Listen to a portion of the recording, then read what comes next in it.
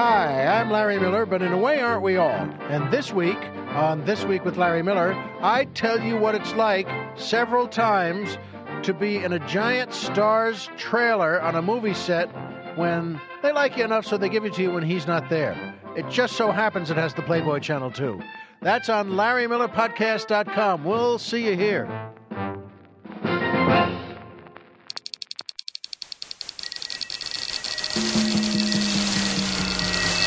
This is Carolla Digital.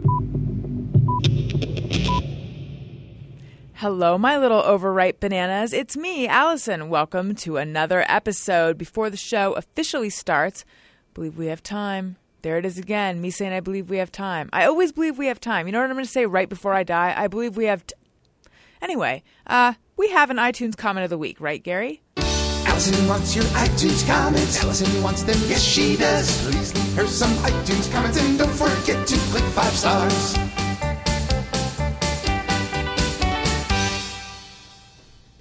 All right, our iTunes comment of the week this week comes from Anthony Jacobison, and I'm sorry if I'm mispronouncing that. I love that, and whether you're mispronouncing it or not.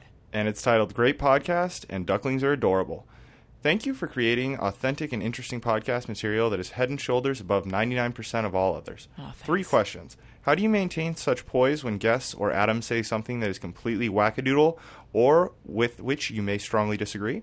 You always seem so composed and cool that it is admirable. 2, would you be willing to play some of your past band's music on the podcast? And 3, what are your thoughts on a what kind of dog is that? Dachshund.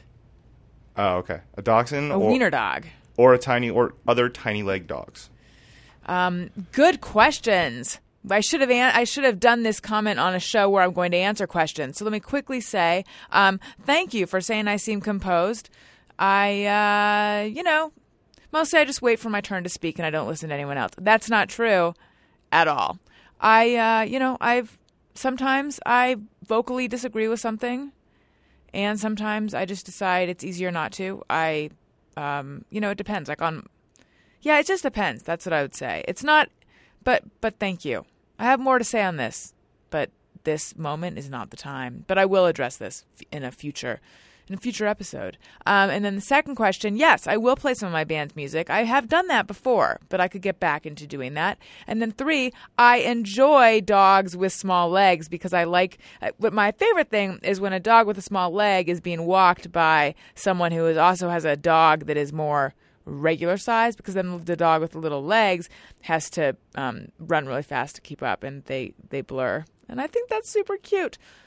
Okay. But thank you for your comment. If you would like your comment to be an iTunes comment of the week, then just send us a comment, click 5 stars. That's our favorite number. Okay, before the show starts, I want to tell you about our good friends over at Go to My PC. Let's say you are at the airport, which is where Daniel is right now, or you could be in line at a coffee place. You could be in a hula contest. You could be in a conga line. You could be on some kind of island, or you could be in a hot tub. And you're telling someone about something that's on your computer, and then you want to show them, and you're like, crap, I can't get to my computer from here. But now you can. With Go to My PC, you can get to your home or your office computer from anywhere using your Mac, PC, tablet, or smartphone. Recently, we were talking about how we wished we could teleport. It's almost like you can teleport with Go to My PC. You can use any program. You can edit or send any file just as if you were sitting at your desk. It saves so much time, and it is so efficient, and it cuts down on the frustration that you feel, or at least I feel it, when I'm like, damn it, that thing is on that thing that's over there, and I'm here, and what am I going to do? You don't want to have to go through that. That's why you need Go to My PC. Try it free today with a special 45-day free trial just for my listeners. That's you guys. Visit gotomypc.com. Click on the Try It Free button and enter the promo code Alison. Then you download the free app to your mobile device. That's gotomypc.com. Try it free, promo code Alison. Also, I want to tell you guys about Hulu Plus. So you've tried streaming hit shows on your PC on Hulu.com. Everyone knows Hulu.com. But now it's time to start a free trial of exclusive content in your living room and on your mobile device with Hulu Plus. You can use Hulu Plus on connected TVs, games consoles, Blu-ray players, Roku, Apple TV, PC, or you can watch anywhere on your smartphone or your tablet on demand at all times. That is my favorite aspect of it. I was just talking to my friend the other day, and we were talking about that feeling when you wake up in the morning and you don't want to hop in the shower, you just want to watch one of your favorite programs, and how you can actually while away quite a bit of time. And with Hulu Plus, you can binge watch your favorite shows. So if you're going to while away time being immersed in a world that is perhaps better than the one that you're facing, I don't mean to be so dramatic, I'm just saying we've all lost ourselves in shows, then Hulu Plus is what you need. They have all sorts of amazing shows. Perhaps you need to catch up on Downton Abbey, or Once Upon a Time, or Gossip Girl, New Girl, The Office, Late Night with Jimmy Fallon, The Mindy Project. I could go on. It's only $7.99 a month, but right now they're offering an extended free trial of Hulu Plus that is only available to podcast listeners. That's you guys. Here's how you get it. Go to AlisonRosen.com and click the Hulu Plus banner for your extended free trial, or go to huluplus.com/Alison. Again, click on the Hulu Plus banner at AlisonRosen.com. It's right there. I just put it on. So you can't miss it. It jumps out at you. It says, click me, click me. I heard it. It was saying that. Again, click the Hulu Plus banner at AlisonRosen.com, or go to huluplus.com/Alison. Okay, here it is, the episode with Lizz Winstead. I really enjoyed talking to her. She is someone that I've looked up to for a while, and, well, as you'll hear, I was a little intimidated at first, but then very fast I realized no need to be, because she's super nice. And we talked about all sorts of stuff, so I hope you enjoy the episode. Also, ringtone. You can get the Go fuck yourself ringtone is available now. You can search Hey, go fuck yourself. People say, really? Fuck? And I say, yep. But in the iTunes store, they clean it up. But you can search it and find it from your iPhone. You have to use your iPhone to get it from the iTunes store. And then think how much happier you'll be when your phone rings or when you get a text. Okay. I love you guys. Here's the episode. Alison Rosen is your new best friend. Alison, with her good times never end. Alison Rosen, doing the wavy pencil dance again. Alison's your new best friend. Hey everyone, hi, hello, it is me, Alison Rosen, and I'm here with Lizz Winstead, which is very exciting. I admire you so much, and I was saying to Gary as I was walking in that I'm a little bit intimidated by you, but you're so nice, so now I realize I don't need to be. No, I'm not. I'm much more reasonable than one might think, but I can also be an incredible bitch. But you really have to provoke me. Oh, yeah. What are the main things that would bring about the bitchiness? Because I'm going to avoid them. Yeah, you know what? You're not going to bring them up. Generally, it's if you just have no regard for reality when it comes to being a politician or a person in charge of shit or part of a religion. If you talk about sex or the environment in any other context other than science, I kind of hate you. So I have a feeling that you're none of those things. Yeah, I don't think I am. In fact, well, see, now I'm going to get topical for a moment, yes. Although I'm not sure exactly when this is going to air, but soon enough. So on the way here, I was listening to the radio it was a conservative guy, and he and his callers were talking about how obviously what happened was the Jahar, the Boston bomber who's alive, he was sort of radicalized in college. It was obviously the professor, and it was all these liberal ideas. And so you take a guy who's kind of young, and then you expose him to all these ideas. And so it's just a perfect storm. And I was thinking, so you, person who complains that liberals are always blaming us, you're blaming us for what happened. Yeah, now they blame us. Here's the thing. It's always like he went to college and he was radicalized by liberals. And it's like, really? Because if he was radicalized by liberals, wouldn't he just be getting laid all the time? Like, Right. That's what's and being a drunk. And I just feel like, you know what? I've been thinking about this, and I think that my gay brothers and sisters and my sisters, we need to start blowing more loners. Yes. Because I think that loners need to get more blowjobs because, it's because, there was this guy, Tony Perkins, from this organization called the Family Research Council, and I hate them. They're on the top of my, oh my God, shut the fuck up list of Christian right assholes. And they blamed the bombing, before, of course, we heard anything, on the fact that it was liberal sexual values that drove these guys to blow shit up. And I'm like, okay, really? Because I don't know people who are, if you're getting laid a lot, you're not blowing anything up. You're so happy, you're getting laid. So this is my new thing, is that we need to just find some loners and get in some action. Right. Is that wrong? No, I think that's good, and I think it's smart. Here's the thing, though. I'm thinking of the loners who most need a blowjob, and I'm trying to figure out how attractive they are. Because I know, and there's a greater good here, so that shouldn't come into play, but some of them are pretty atrocious. Well, I'm not saying go blow that guy in the white T-shirt with the hair coming out of the back that we know so well. Right. Khalid Sheikh Mohammed, for example, he doesn't get any blowjobs. Yeah. But I think, heading him over the path, just paying attention to the shy ones who keep to themselves. Yeah. I think that, I think you just got to give it up. I think you got to give it up. I think that's good. Yeah. I think this message will catch on, and it needs to catch on. So you're out here on your book tour. Yes? I am. It's the release. I had a book come out last year, and then it came out. It's coming out in paperback. That would be Liz Free or Die. Liz Free or Die, now with new material, says right on the cover. That's right. It does. 2 exclamation points. So you know it's true. So you know it's true. And so I was here for the LA Book Festival. How was that? It was really fun. I got to do a panel with Kelly Oxford and Ophira Eisenberg and Heather McDonald, where we talked about books and being chicks. And it's hard being a chick. No, it was fun. It was really fun. Yeah, we had a good time. We just talked. We're all kind of on different levels of inappropriateness. A lot of people talk. I don't talk a lot about sex in my book. I talk more about just getting fucked over, just trying to have a voice in the world, and how it was incredibly hard to have just people go, no, you're supposed to grow up and be a mom and do all this shit. And I was like, but I don't necessarily enjoy that. Even as a kid, I wasn't necessarily a tomboy, but I just I got did you get a baby doll when you were little? Oh, yeah. Okay. So they give you a baby doll, and it comes with 2 accessories. It comes with a bottle, and then it comes with a diaper. Mm-hmm. And the fun part, I guess, is that you give it the bottle, and then it pees, and then you change the diaper. And that's kind of, then you do it again. Right. And again. And you're supposed to never get bored. And so I was instantly bored after one time, thinking this isn't fun at all. But then I realized if you took the bottle and put it where it peed, you could also make it barf.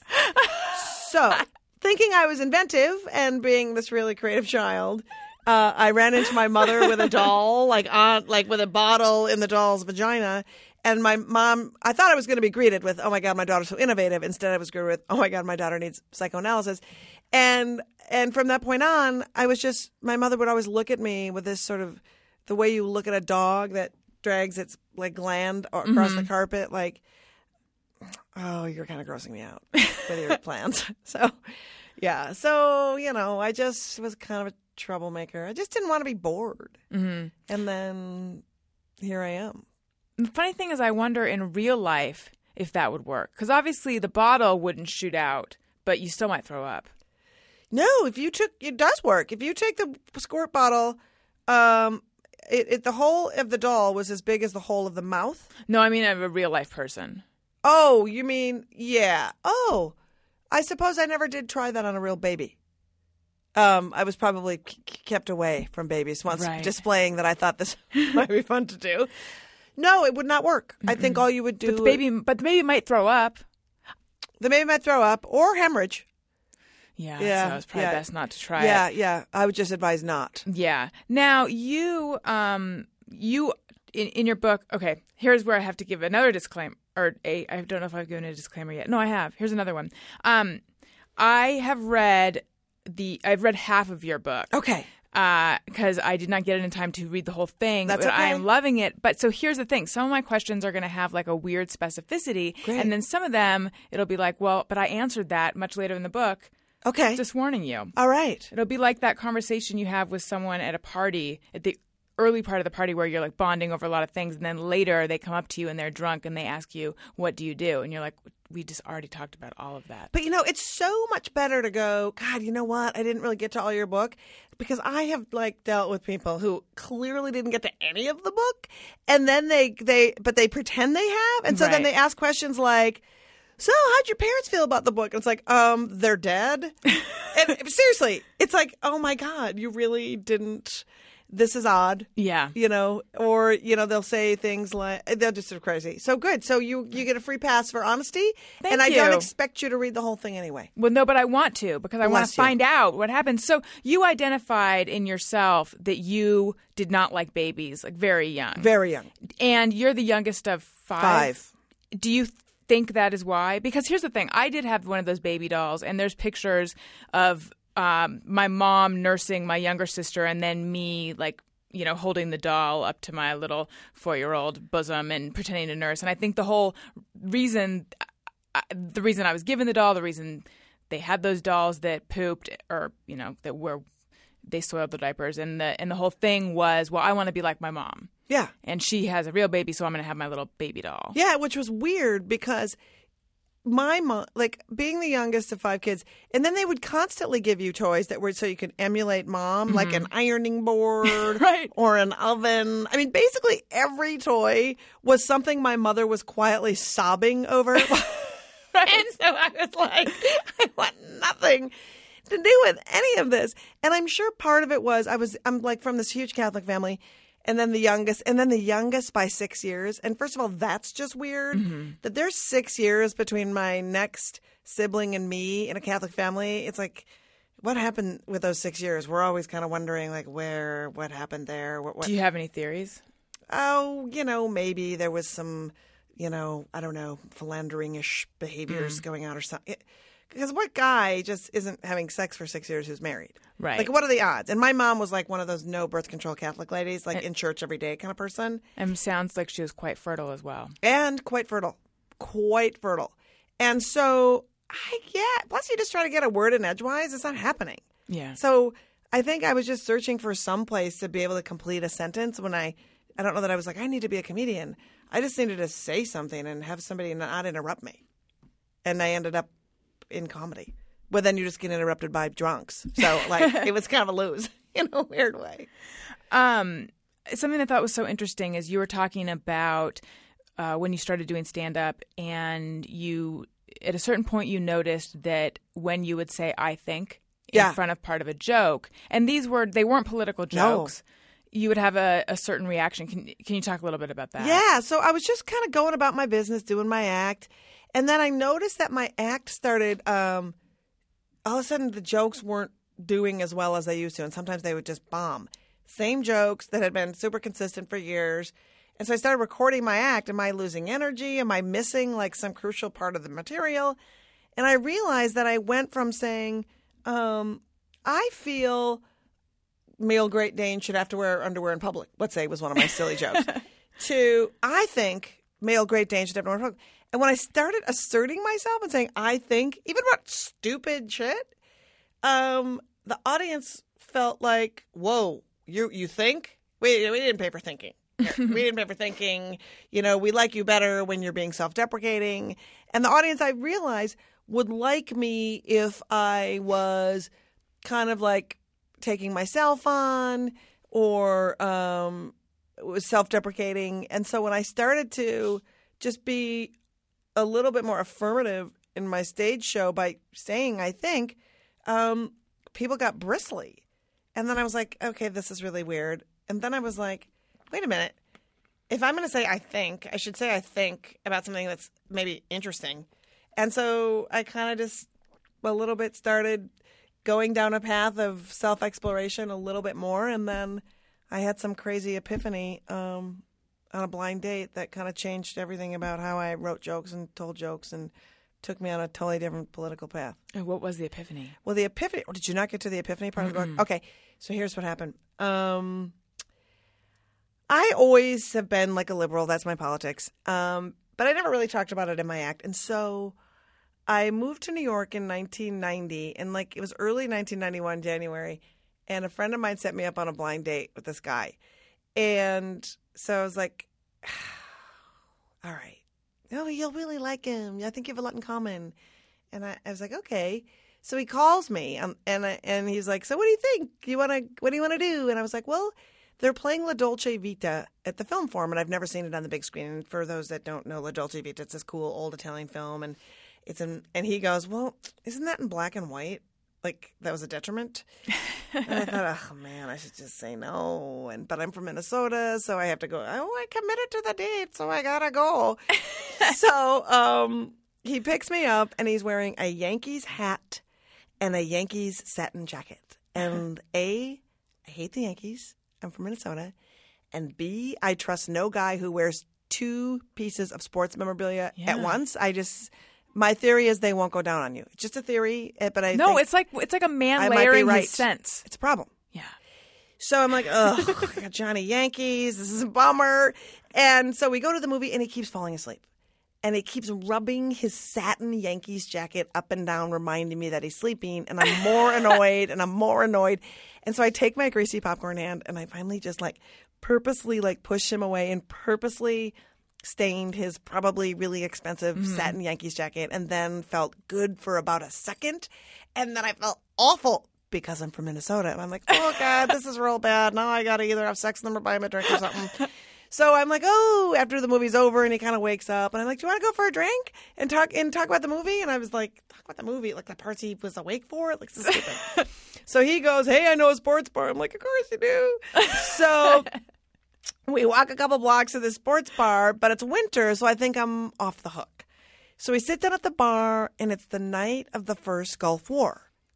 And it's this huge TV on at the sports bar, and everyone is gathered around watching it. And it was the first time that America had watched a war break out in their own living room. And it was live, and there was a theme song, and there was all these graphics, and there was a green light, and all these hot people had somehow replaced all the anchors. And I remember just thinking to myself, for no reason other than my observations, are they reporting on a war or trying to sell me a war?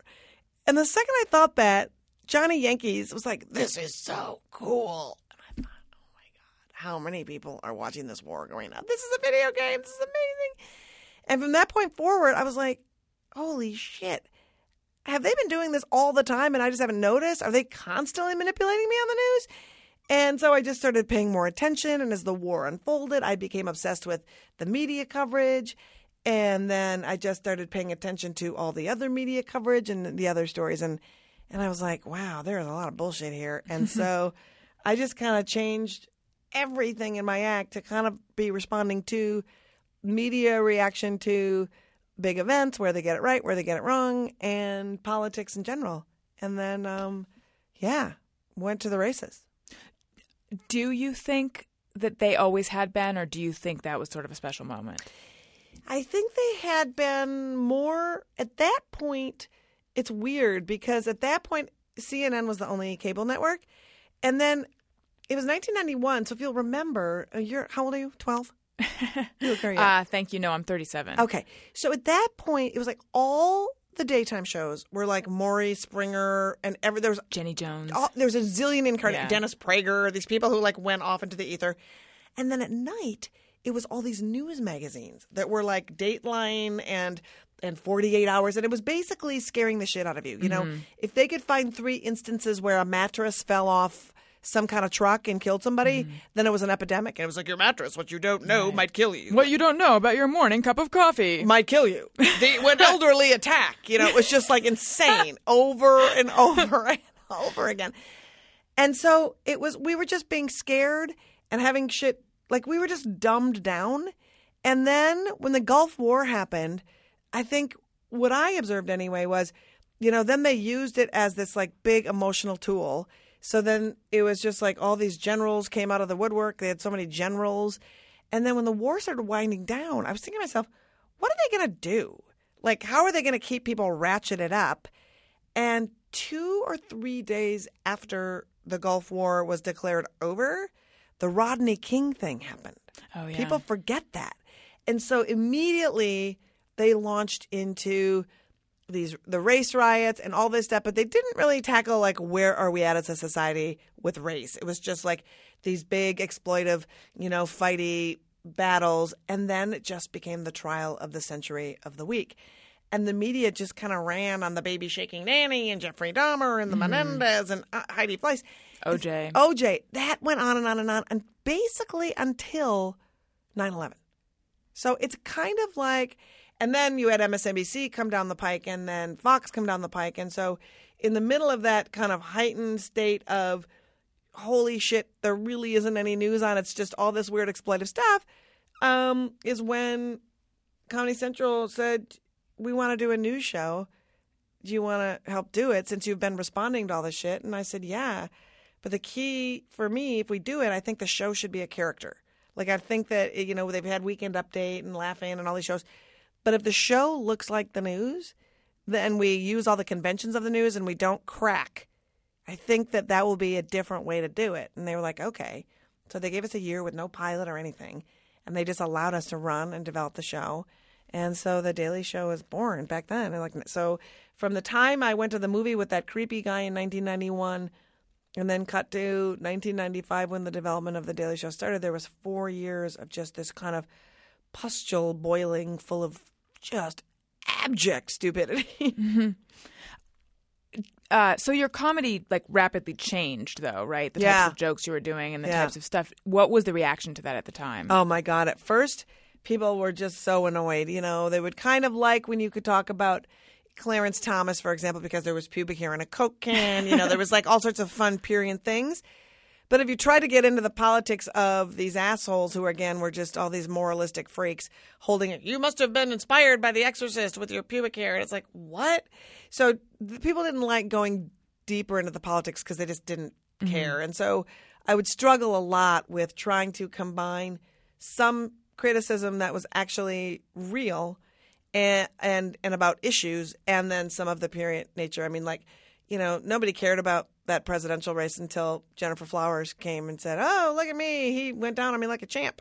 And then people were like, Bill Clinton, who's that? And then, and so thank God she came forward, because I'm not even sure how much people would have actually cared or how much attention it would have gotten at that point on, the one and only news channel. Lost my train of thought. You know why? Because I was thinking. Because I was mesmerizing with my stories. That's right. I was hypnotized and I was hanging on every word. I know. My genius does that to people. It scares them. It must be a curse, right? Yeah, it is. Having that effect. Yeah. On everyone. It's really a curse when you're on the radio and you render people silent.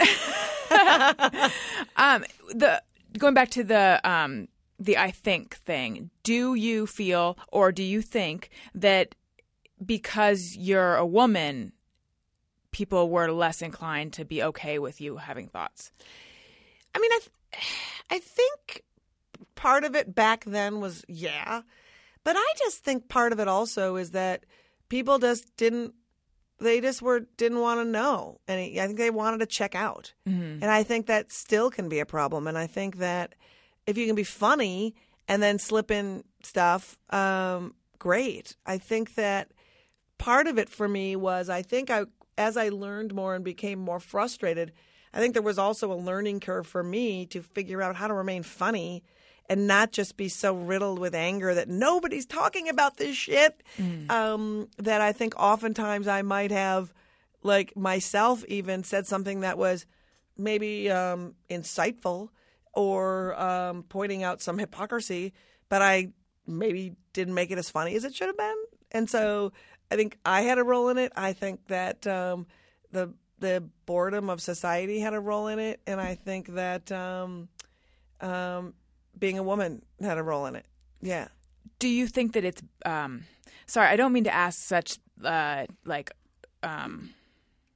such gendered questions, because I know that when I've done panels and things where all the questions are these super women in comedy and digital media things. Oh, and yeah, I don't think of it that way, but I'm going to ask one anyway. No, that's okay. Do you feel like it's gotten better for women now? Do you think that it's more okay for a woman to say, I think a Great Dane should wear a diaper now? Yes, I do. I mean, I think that as we have progressed, old sexist guys have just kind of worked their way out of they're retiring, basically. And so, women and guys have come up together in developing comedy and writing comedy and stand-up and everything. And I think it's much more meritocratic than it ever was before. And so, it's kind of like it's jarring when somebody says women aren't funny, and I'm going to give Adam a finger wagging himself. Especially since I work for him on the Man Show. It's like, dude, But so I think, he'll explain. I know. Suspect that I know. It was taken out of context. Like he didn't. Right. He didn't It's say always taken women. out of context. Yeah. Okay. He didn't say women. He said he didn't say women aren't funny. I think he said men are funnier. Yeah, whatever he said. But you know what? It's like I was like so jarred because I love him, and so I was like, Adam, you realize women who love you now have to be mad at you. Mm-hmm. You realize that. So, but it's for me, it's such a dumb thing to even say about anyone. Because when it comes to the whole gender thing, it's like, are women getting paid to be funny? Yes. Do they fill up Madison Square Garden? Yes, they do. Does that mean everyone thinks they're funny? No. Is that okay? Yes. I don't expect everyone to think I'm funny at all. I would hope that we've evolved to a place where they go, ugh, Lizz Winstead is a hack. Only because they don't like my jokes, not because it's because I'm a woman. And it's just like, every time there's somebody who says something controversial, anytime there's some kind of thing, I'm always called. Like, when is it okay to say the C word? I'm like, you know what? If you can get away with saying the C word, people are going to get mad at you if you say the C word, if you talk about rape. There's always going to be people who choose to judge what you say in a context. And I've always said, if I don't find it funny, I'll say I don't find it funny.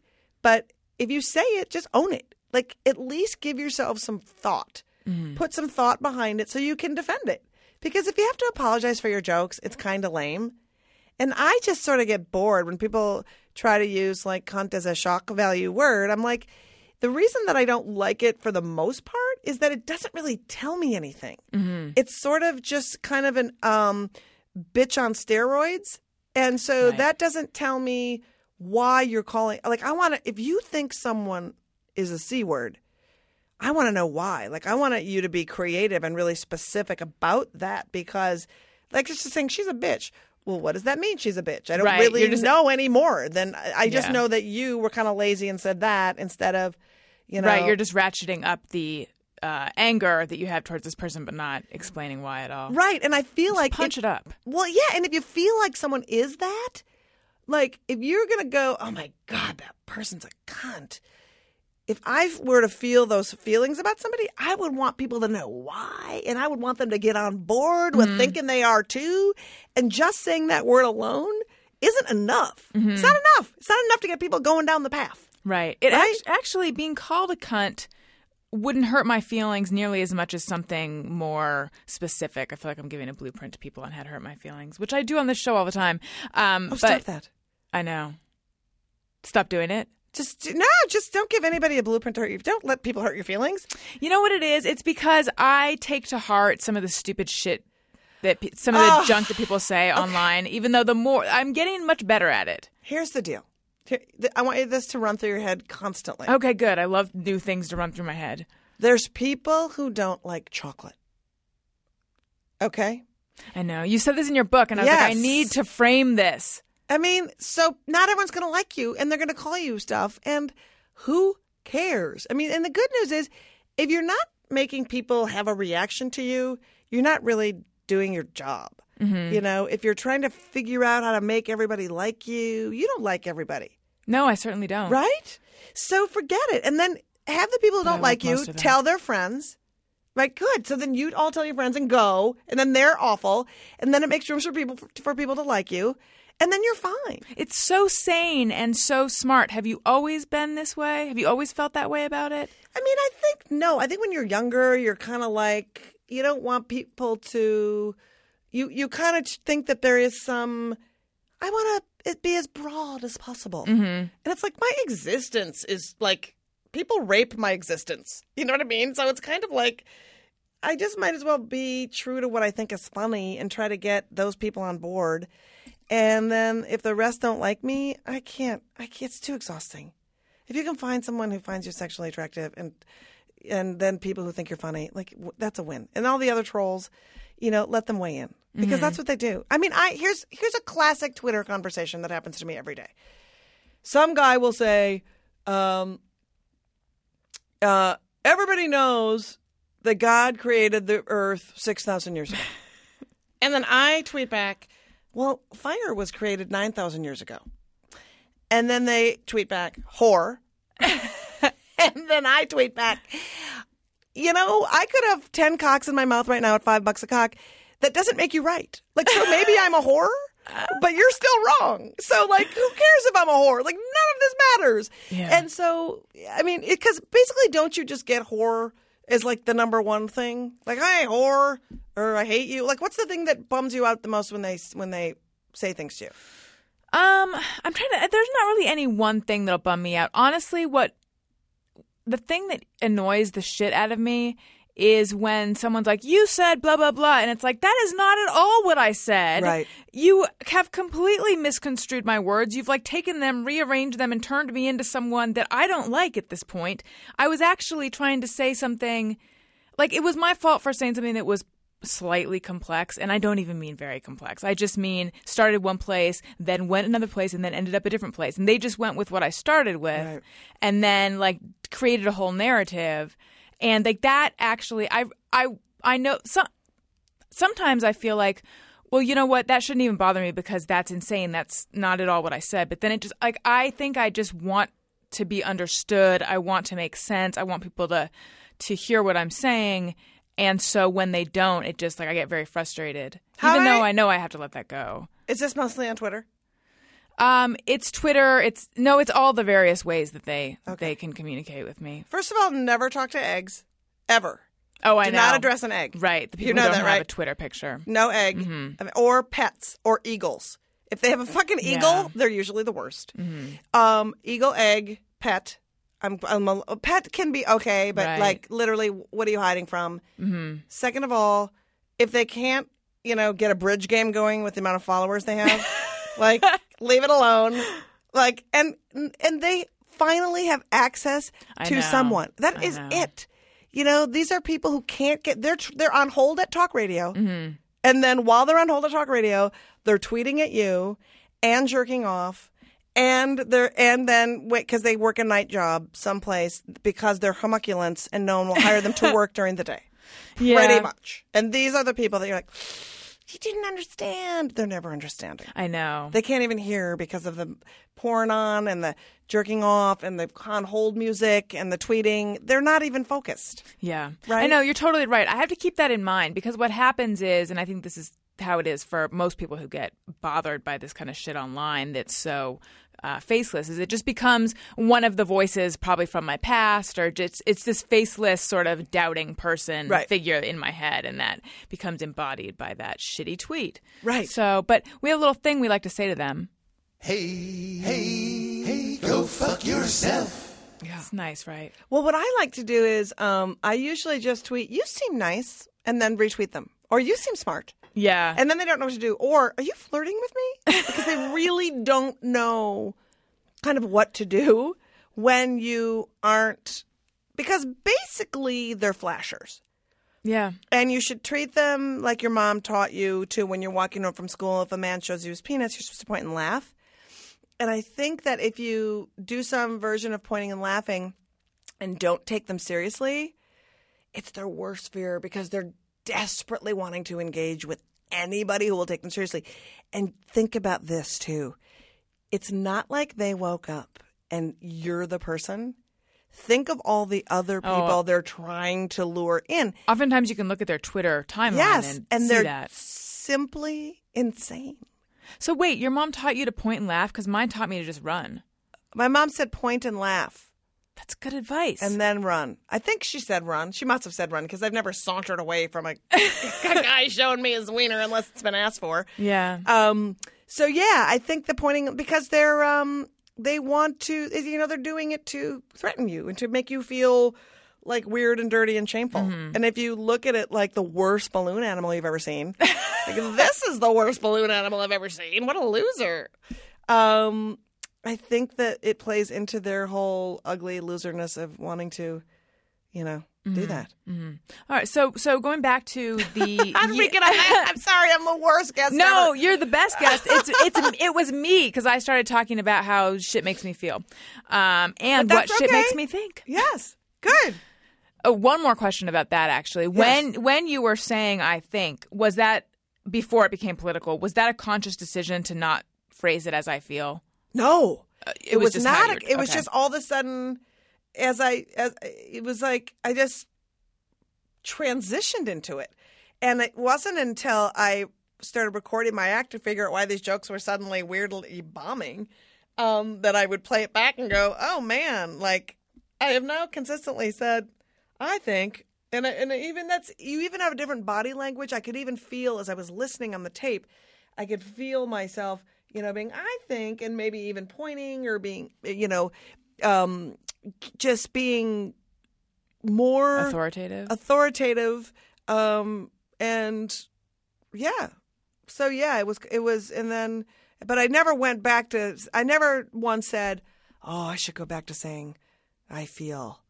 But it was also weird, too, because there was a time, and I am from that totally, like, big-haired 80s lady comedy. We all kind of wore old men's vintage jackets, and nothing was attractive, and big, huge hair and crazy stuff. But one thing that was so interesting is that it was a badge of honor if you didn't talk about women's things. Like, oh, I like her. She doesn't talk about women things. Where, guys could talk about, waking up with morning wood all day for like their whole act, and the audience would love it and roll in the aisles. But if a woman actually like specifically talked about something that was specifically female, unless it was about being fat or not wanting to have sex with her husband, like it was like, oh yeah, it's hacky. I hate that. Yeah. My very brief experiences doing stand up, I was talking to this potential manager guy, and I remember he was like, "Okay, first rule." And I don't even think he was talking about the stuff that I was doing. He just was giving me just a general rule is don't ever talk about dating on stage because it's like that's what all, female comedians talk about, blah, blah, blah, blah. And I thought, I don't feel like it should be that. I don't like that rule. And then there was just too much. I just decided I didn't like stand up really. Right. For me. But and now everybody can talk about it, and whatever dating is now. I don't know. It's mostly online, I think. It's mostly just sending dick pics, isn't it? And then going, that seems fine. Have you ever received a dick pic? And by the way, you guys, I don't want any. No, don't. Well, I have. But here's the thing that's crazy is that I don't understand how I try to be modern. There's things that are going on. But, a dick pic is a by request thing. Like, you don't send a dick pic on spec. Like, when I hear these stories of guys that are like, who Brett Favre, didn't he just kind of go, hey, I'm going to offer up my dick and see what happens? Yeah. And it's like, you want to know what? That is, you don't just, because, whoa. Right. I didn't ask for that to show up at, my kid's confirmation. Like, I don't want to see that. Yeah. Unless I'm saying, hey, send it. Right. You're right. Send me, please. I'd like to see that. Right. What's the percentage of people who are so ambitious that they send unsolicited dick pics? What's how often does that go well? I doubt it goes well often. I would say never. I would say that never goes well because first of all, you probably just get a phone number that comes up. So then you're like, who is this? Right. And then it's like, it's Bob. And it's like, Bob, who? I just don't know. I mean, I've never gotten one either by mistake. Like, ooh, this was supposed to go to Liz, White House. And that's I sent it to Liz. Sorry about the dick pic. Right. Don't tell Sarah I sent it to you. Okay. But yeah, it's very odd that people would send those. And quite egomaniacal, It actually. really is. Right? It really is. Have you ever gotten an unsolicited? No, I never have. And I'd like to keep it that way. Have you ever gotten a solicited? Do you solicit? No, I never solicited a dick pic. You don't swap No. photographs of yourself via the texting? No, I don't. And I've also never filmed myself having sex.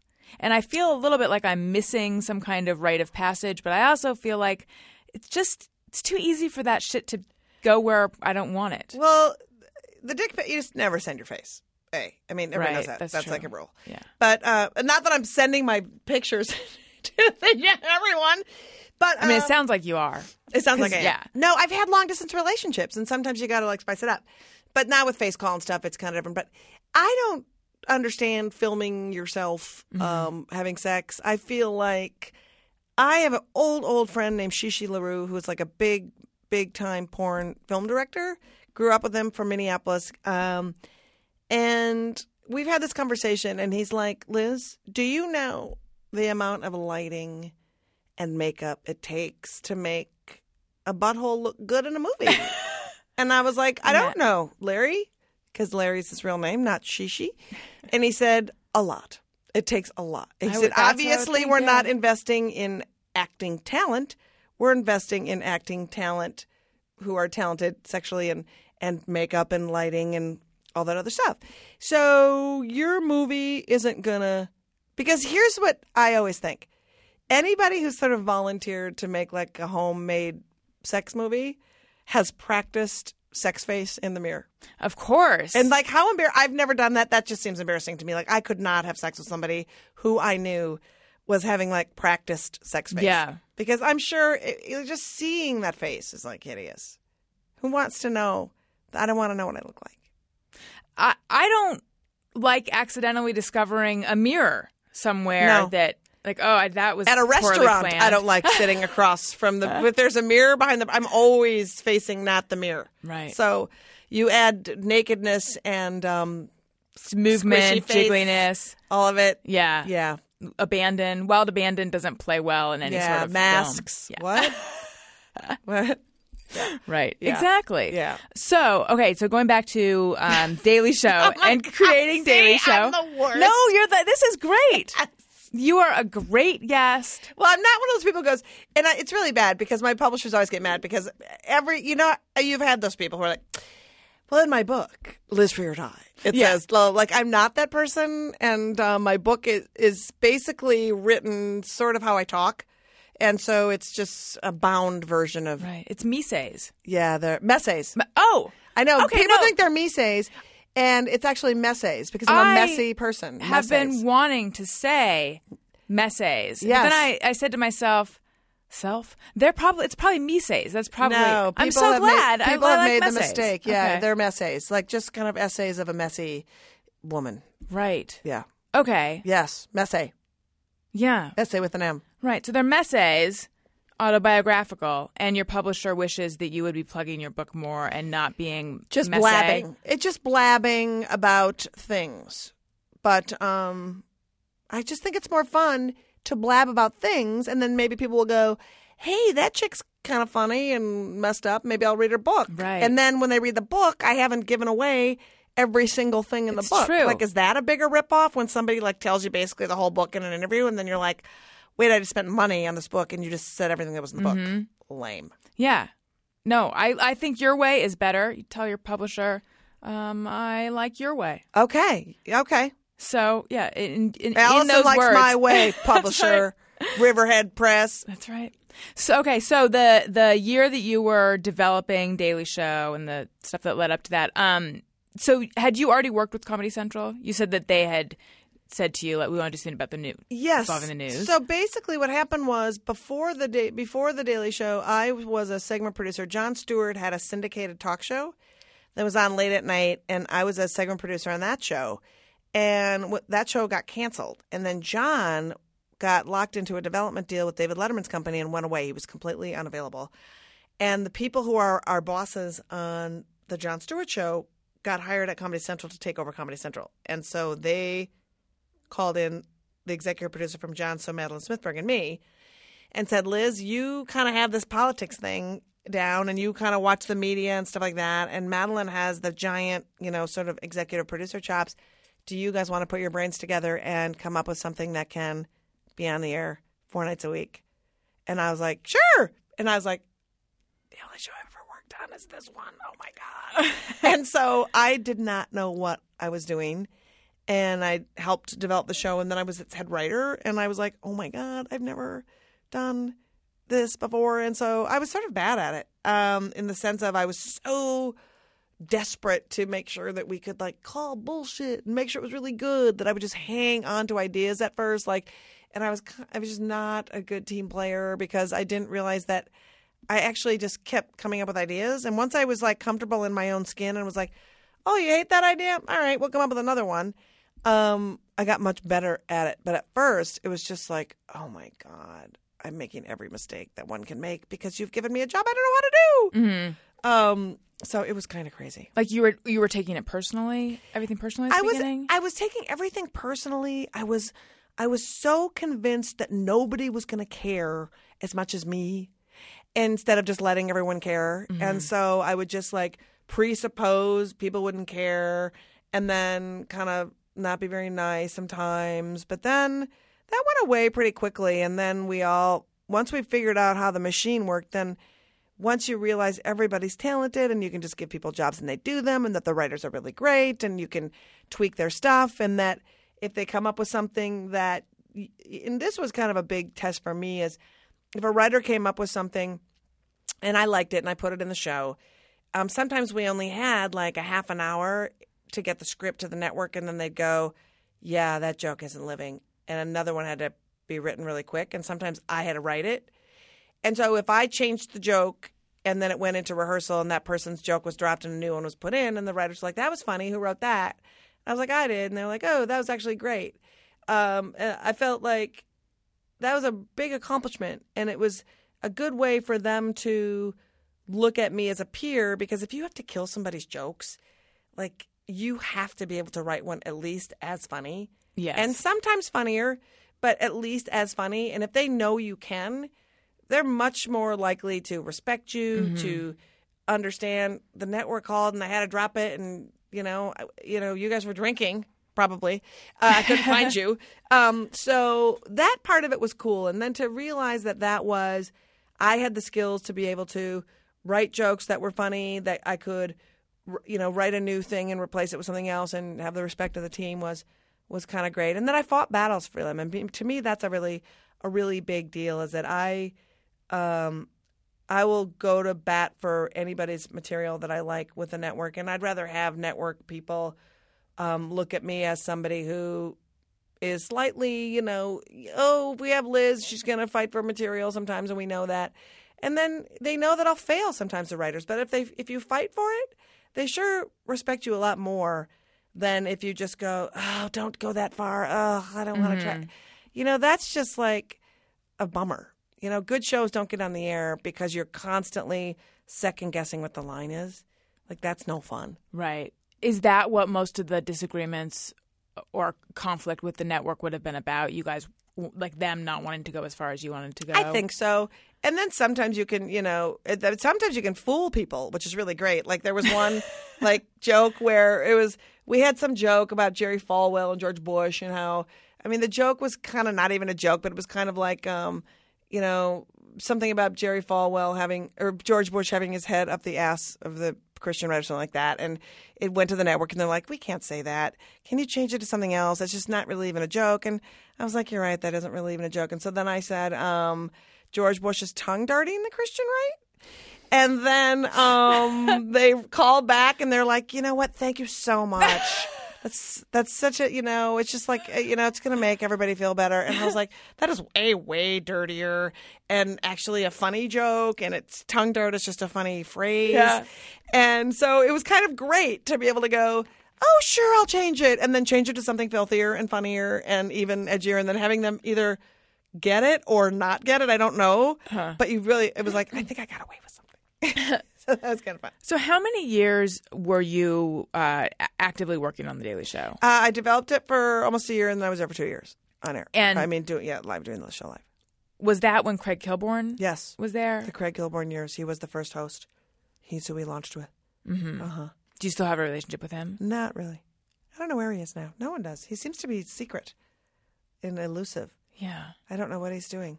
Just the whole underground Craig Kilborn The last I heard, lifestyle. I read when he left that late night show that Craig Ferguson has now, and he was going to write and produce. I read that in the trades. I heard that he was doing a pilot at some point, but everyone is always doing a pilot Right. at some point. Right. But I believe that was the last I had heard, and that was out here.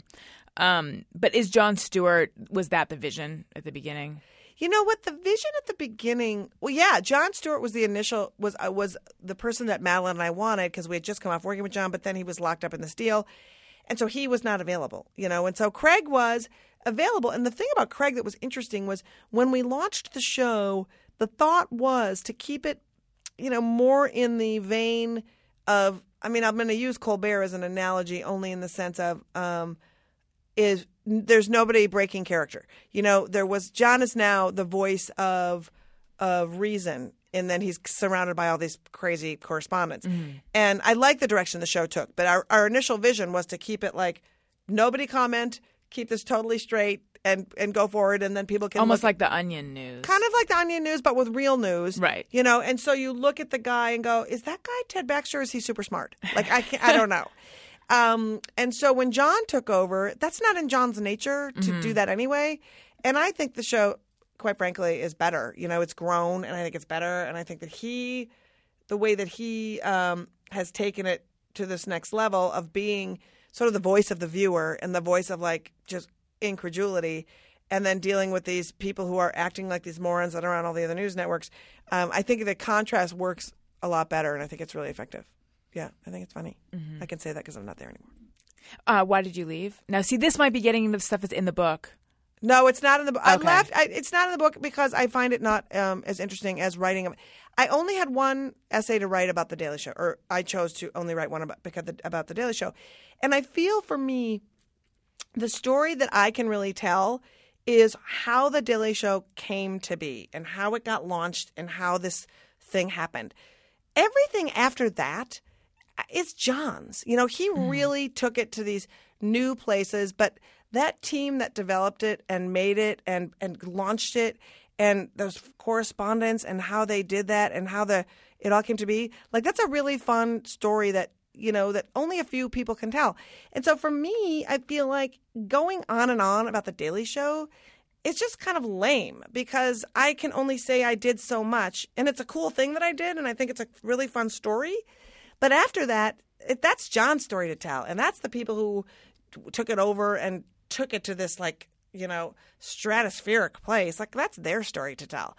And when I left, I was, hoping to put more shows on the air that were kind of looking at the world in a jaundiced eye. And the interesting thing was to find out that, nobody wanted to do a show like this again because it doesn't syndicate. Interesting. Which is a huge bummer. Yeah. And I thought it was going to be, we don't want to get too political or content-wise. And it wasn't that. It's that we can't run this ad nauseum and make tons of money. And then 9/11 happened, and forget about it. It was like, we're all just going to march in line and not question the government, and it's all rah-rah, we're Americans, and we're going to take our sports flags off our cars and put American flags and do our thing, and there it is. Good luck to you. Go do an MTV reality show, which is what I had to do. Oh, what was your reality show? Oh, the worst. I can't. It's in the book. Actually, that's one of the things that you have to read it because it's the most depressing story maybe ever of any reality show that ever somebody tried to do.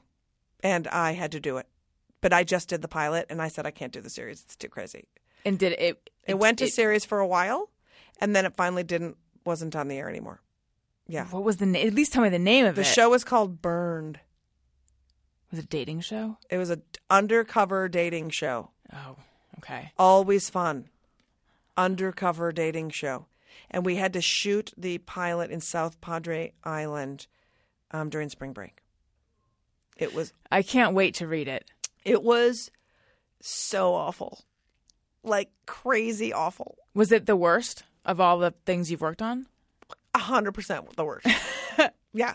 Hands down. 100% the worst. Yeah. Yeah, it was 100% the worst. And it wasn't even 100% the worst because I had to be on South Padre Island with drunken college kids. That I knew was the deal.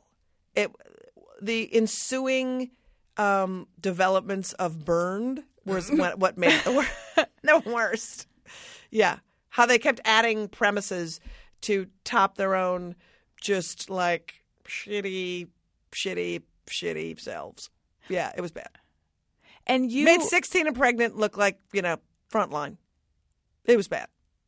Okay. Yeah. Well, I can't. Yeah, I never saw it, Yeah. although maybe I would have enjoyed it in a sort of this is terrible way. But Well, I also don't think that, like, in the scope of hiring your best spring break dating undercover series producers, that Lizz Winstead fits your bill. I mean, I got the worst call I ever got for a show was I had this agent who, and my background, there's just things you call me for and there's things you don't call me for.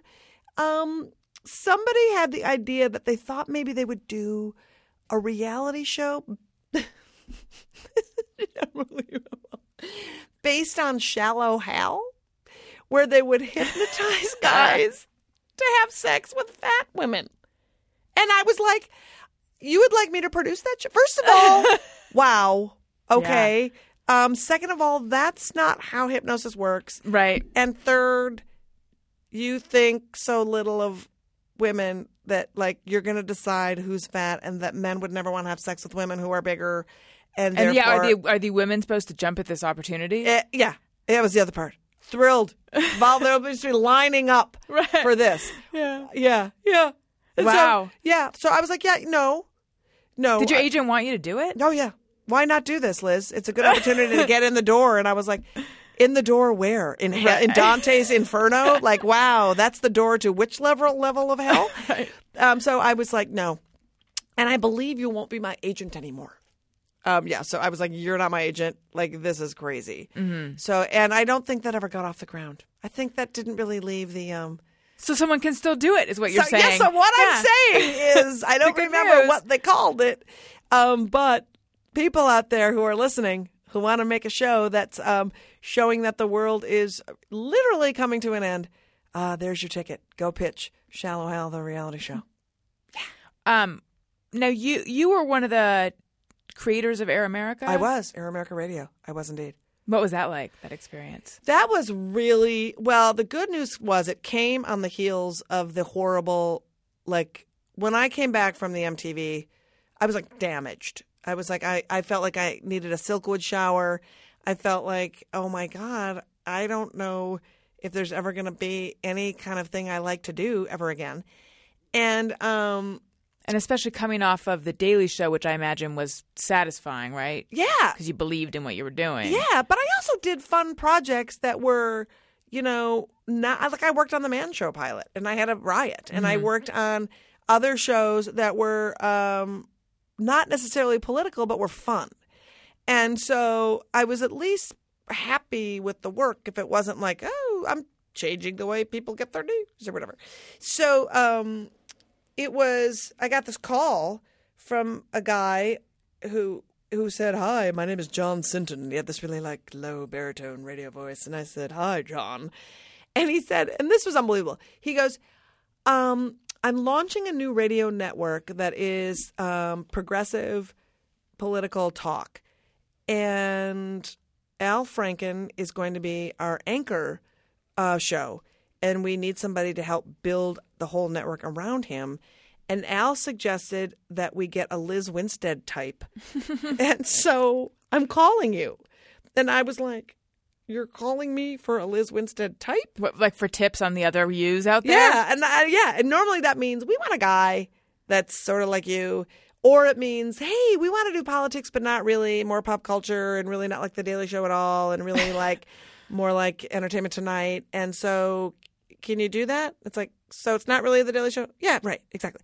But he just kept going on, and he gave me all these crazy statistics, like that 96% of all the actual talk radio is conservative, and that only 4% is of a Democrat or liberal or progressive bent mixed all together. And I was like, really? And he said, yeah, Wow. I know. Isn't that nuts? Yeah. So he was like, we have this funding. Do you want to do it? And I was like, oh, how about if you have the real Lizz Winstead, not a Lizz Winstead type? And he's like, oh, you would do it. And I said, yeah. And I guess So he just, what was he hoping that you would suggest? Like be like a consultant sort of? I think what he thought was I wouldn't leave TV to go work in radio because it's less money and because it's, not as, I don't know, Right. it's not TV, Glamorous. glamorous. And I was just I was always driven by just, is it fun? Do I like doing it? Is it rewarding? Blah, blah, blah. And so are the people fun? And so I was like, yes. And I got to move back to New York, which is my love. I love living in New York. And so I launched the network, and I had a show from 9 to noon. And I had to find co-host. I had one co-host who was Chuck D from Public Enemy, and we had to find another co-host. But I was so busy as one of the executives programming the network that I was like, I couldn't find a third co-host for my show.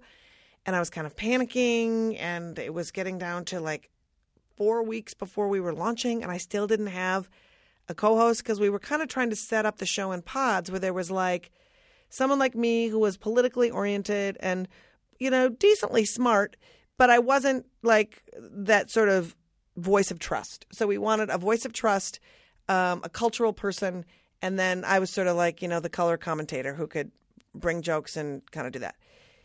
And so I didn't know what the hell to do. And a friend of mine called me who had moved out of New York years before to move to Western Massachusetts and said, hey, I've got a friend who submitted to Air America and nobody listened to her demo reel. And I was like, if you only knew, you guys probably know how many untalented friends people have. It is astounding. Like the horrible, oh my God. And I was like, she probably ended up in a shit pile for a reason. I was like, did she ever hear back from anyone? No, never. And I was like, okay, well, send me your reel, but send it to my house. I promise I'll listen. You're my friend. I really like you. And so this thing came in the mail, and I had forgotten that he'd even called me, and I thought it was just like a Christmas CD. And so I was like, well, I'll listen to that eventually. And then I was like, oh, wait, no. Paul was sending me a friend, and I promised I would listen. And so I bring it into work, and the woman who was working with me on hiring and staffing everybody, we sit down and listen to it, and it's Rachel Maddow. And so I was like, she's good. And so we called her, and she came down on a bus that day. What was it from listening that you responded to? She was talking about the California governor's race, and she was talking about Schwarzenegger, and she had all these really interesting facts about she was just talking about how he had dealt with being a Republican and how he dealt with Democrats, and she knew all the players in this California legislature, and she made the story really compelling in a way. And she was interviewing somebody, and she said in the interview, and I'll never forget this, tell me if I got anything wrong setting up the scenario for how Schwarzenegger has succeeded and failed as governor.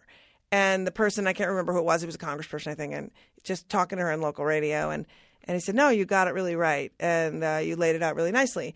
And I was like, she's so concerned with the facts, and she's so compelling, and she was of humor, but it didn't overpower her being smart. You always felt like I could trust her. When I was listening to the demo reel, I was like, oh, I really trust you. And then you're kind of clever. The way Brian Williams kind of has that thing where he's sort of funny.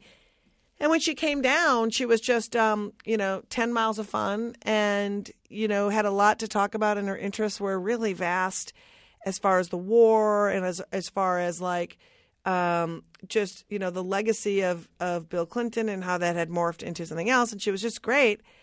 And I kind of felt like, you're great, because she was as funny as I was smart. And then she was as smart as I was funny, I thought. And so it was a really good pairing. I didn't want to be her.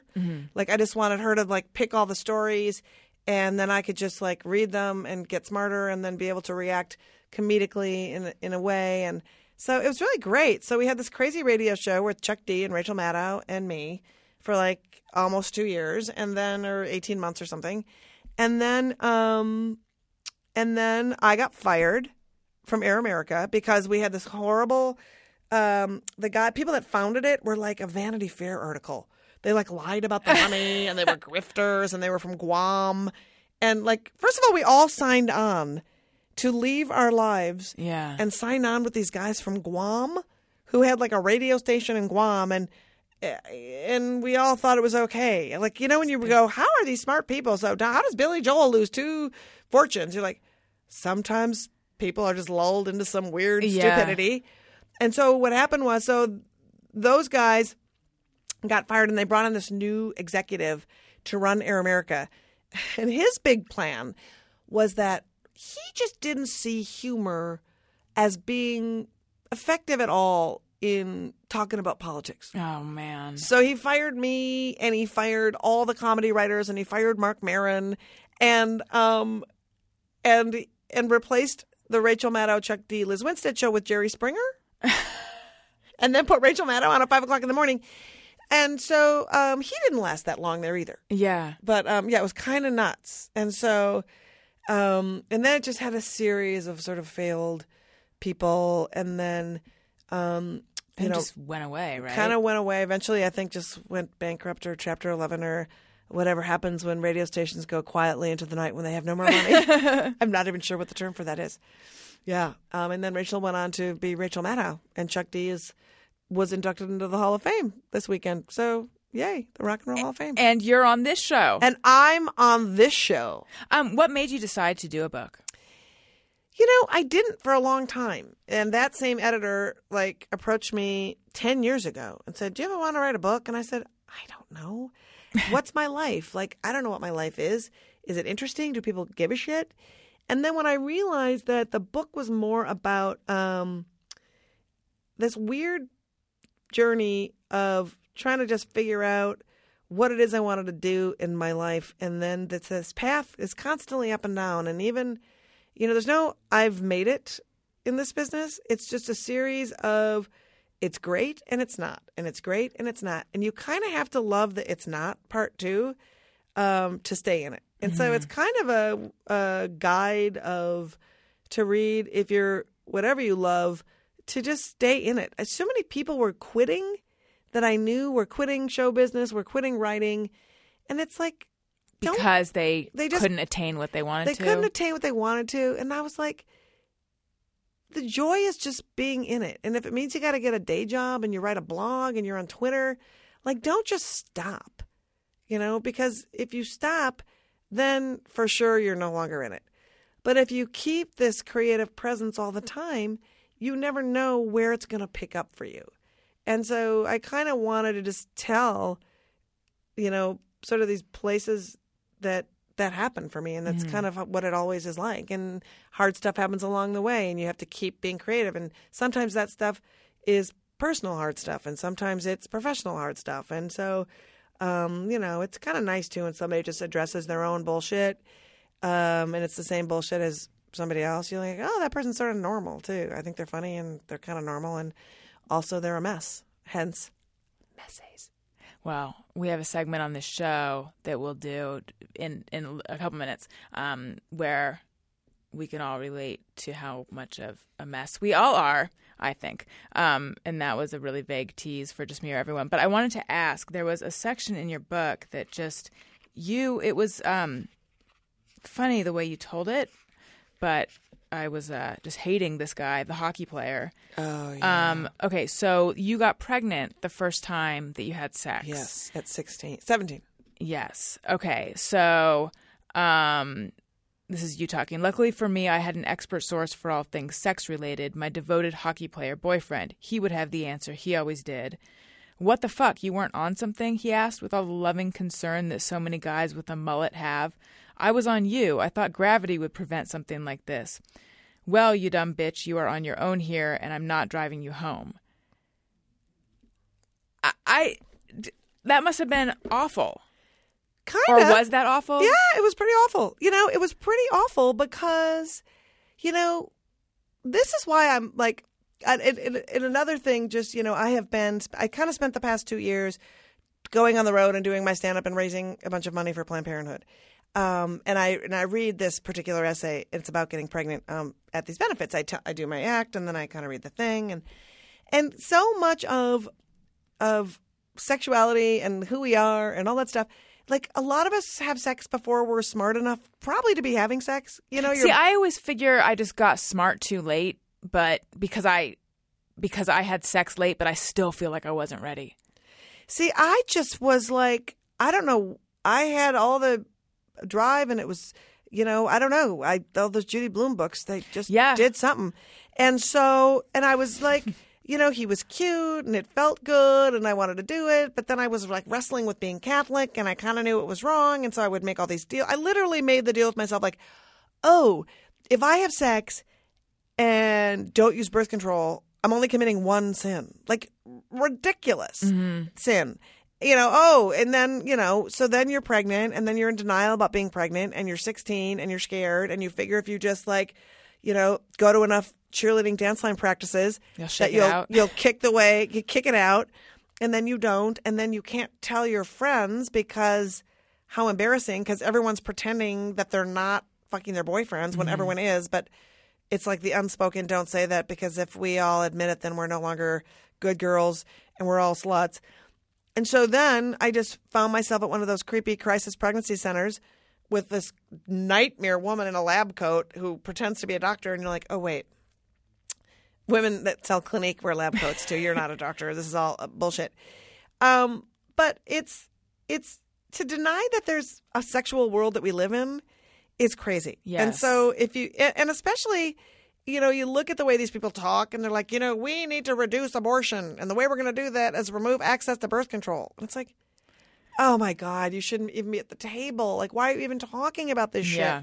And not educating kids on it. And there was never an age of abstinence.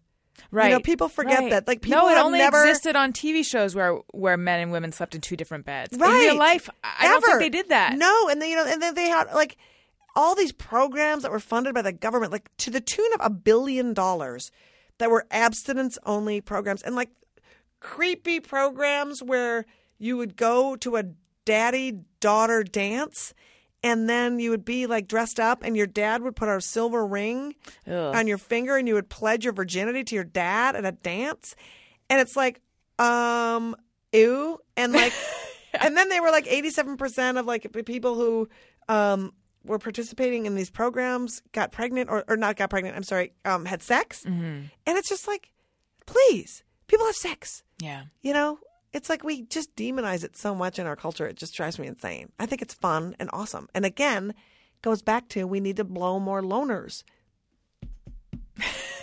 Right? See? exactly. We've come full circle. Do you tend to be attracted to loners or to non-loners, social people? I tend to be I don't have a type of guy, but since I never wanted kids, that got very interesting, especially in my like late 20s and early 30s. And I mean, I've known this since I was 8. And I would date a guy, and then 6 months in, I'd be like, I don't want kids. Like, I'm not kidding. And then it'd be like we'd date for another year and a half, and then he'd be like, so we should really talk about the next step and what we want and kids. And I was like, I don't want, like, no one's penis is magical enough for me to all of a sudden want to be a mom. I just don't want to be a mom. Like, bless everyone who wants to be moms. People should be thanking me that I know that I would be too selfish to be a parent. Like, you're welcome, actually, society. And so those relationships would end. And so now, it's always kind of been, I want a guy who likes to travel, who kind of cares about the same politics I do, who likes food, music stuff, and is a good companion, likes dogs, So, yeah. So, and then what that is in I like every physical type. There, I don't have like I only like that kind of guy. But yeah. But I find younger guys are more attracted to me than older guys. What do you think that is? I don't know. I think guys my age still sometimes still have like a gender roles that they would prefer maybe a little bit. Younger guys sometimes have been raised by single moms or, kind of see that women have a lot of different roles and it's different. And so, yeah, I find that younger guys kind of dig me more than older guys. I don't know if that's about, but I'll take it. What's the biggest age difference you've ever been with? Yeah. 20 years. Wow. That was crazy. Especially when he told me that I was the same age as his mom. That was weird. I was like, ugh. So then I, of course, looked at a picture of his mom on Facebook to see.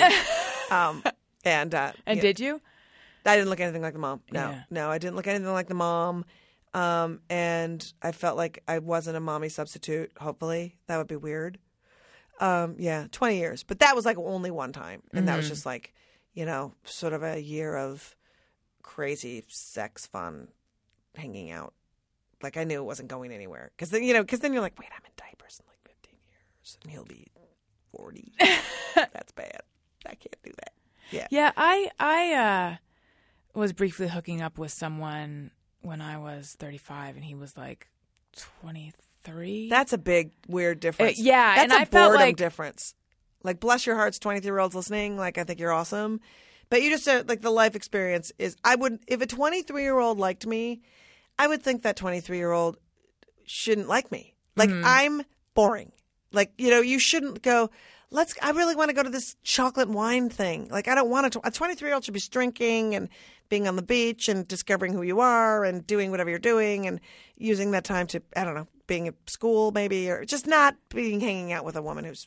Yeah, I know. I always felt like this is wrong and not in an exciting way. Right. I mean, for a minute it was, but Yeah. then I just thought, like, what am I doing? And also, I went into it, I think, trying to be sensitive to what I would have needed because I used to always like older guys. Like, I think that I used to have a thing where, I liked older guys, or then I liked younger guys when I was older. I think that it was feeling like my peers maybe can see me too clearly or something. Right. It was like it was a way of avoiding intimacy. But I think that I had sort of gotten past that. But then this was this like very brief flare up, right? As I lived in New York, and this was like right before I was moving back to California. And so my life was in flux. But I think that I was like, okay, well, so when I was younger, the older guys should have been sensitive to me in these ways. And like I went into it thinking that I'm going to somehow hurt him, not really realizing that, no, actually, a 23-year-old guy still could hurt me, even though my life experience is not going to protect me if my emotions are going to get involved at all. Even though I don't know if they really. Oh my did or God! not. If you're with a 23-year-old and you're 35, you should be not overthinking anything. You shouldn't even be thinking. You should be having sex and having the time of your life. You were overthinking it. Oh, I overthink everything. You do? No, you know why though? I think because I was having this conversation. I wouldn't have had to overthink that one, but I was having conversations with my sister. And she was just like, what are you doing? Be careful, blah, blah, blah, blah, blah, blah, Well, for me, too, like, I have certain things I like. Like, for example, I like a guy who can cook, and especially I like to eat after sex. And so when they're 23, they don't have a lot of cooking under their belt. You know what I mean? And so it's kind of like, you're probably not going to cook anything for me. Right. Because you're just young and don't know how really yet. So maybe not. Maybe I don't want to. Maybe 23, no. Have you ever dated a chef? I've never dated a chef, but I've dated guys who are awesome cooks. Yeah. I think a chef, I'm fairly strong in the personality department. Mm-hmm. I think a chef, because I'm a producer, and there's that thing. And so I think it would be a bad combo of, I think it would be fun at first, and then I think it might be fiery and arguey. Right. A lot of control issues. Right. Sometimes I think you gotta be give and take on the control. Mm-hmm. And I think two chefs who are constantly always trying to be the quote unquote chef, like metaphorically and right, it would be a bummer. Right. Yeah. Be like Iron Chef in real life. Yeah. Bad. Exactly. Chopped. Just exactly like that as well. So I would imagine the fact that you knew that you didn't want a baby at 8. Did you?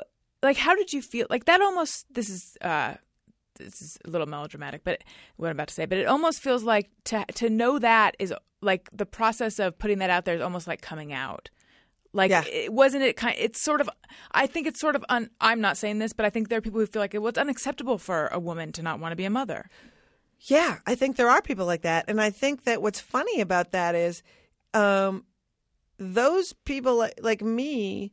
Like, I remember saying to my shrink in my 20s, because it's like I never played when I would fantasize. When you're a kid, you play all kinds of role-playing games and you pretend this and that. And I always played like model or move to New York. Like, I thought Barbie was awesome because Barbie was single and she had a dream house and a sports car that I couldn't use anymore because my brother had all these R. Crumb stickers that he put all over my Barbie car. So there was like a picture of a guy whose knees were up and he was blowing himself. And like he wrecked my whole Barbie car. I was so pissed and we couldn't afford to get a new one. But anyway, sidebar. Vandalism. Yes, I was angry. So I, people were like, they were kind of weirded out. And I just kept saying, aren't you glad that I know that? Like, look at me for real. Like, I wouldn't be good at this. I don't prioritize kids. I don't prioritize I don't babysit for money.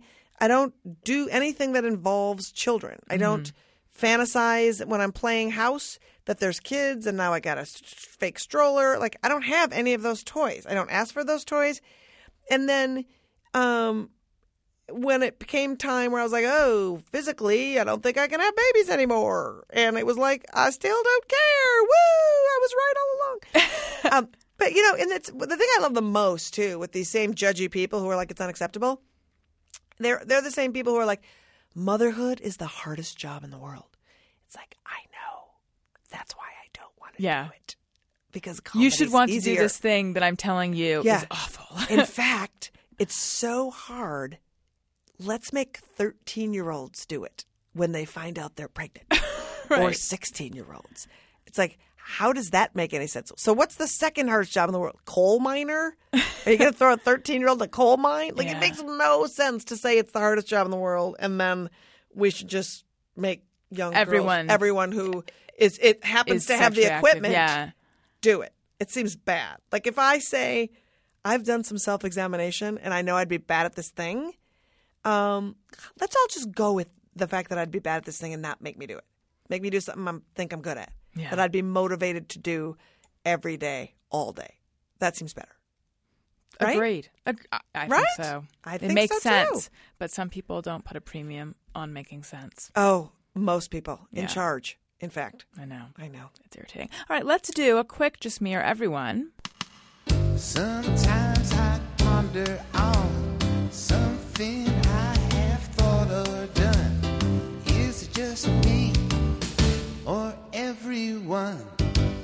All right. So this is where people send in things they think or do and they wonder, is it just them or everyone? James L. Wilson says, I think crap is more vulgar than shit and freaking more vulgar than fucking. No, I don't think these. I think shit and fucking are more vulgar than crap and freaking, but I like all of them. Yeah, I think freaking is embarrassing. Right. I just think it's not a substitute. Like, come up with a totally different word. I've always hated it when people say fudge or freaking, I used to hate effing. And then I was thinking today that I'm okay with effing at this point. But I remember feeling less attracted to a guy because in an email he said effing. I was like, just say the word. Come on. Well, I say sometimes effing on Twitter because if you sometimes just use straight up swearing, then you get all the bots. Yeah. Right. I mean, that's the only reason that I don't sometimes, but I'm not very sparing. Like, I'm usually pretty much swearing all the time. Mm-hmm. But yeah, but effing, stupid. I mean, it depends, I guess, on if somebody is in a job. Like Rachel Maddow never says the F word because she never wants to accidentally say it. Well, that's smart. On TV. On air, yeah. Yeah, on air.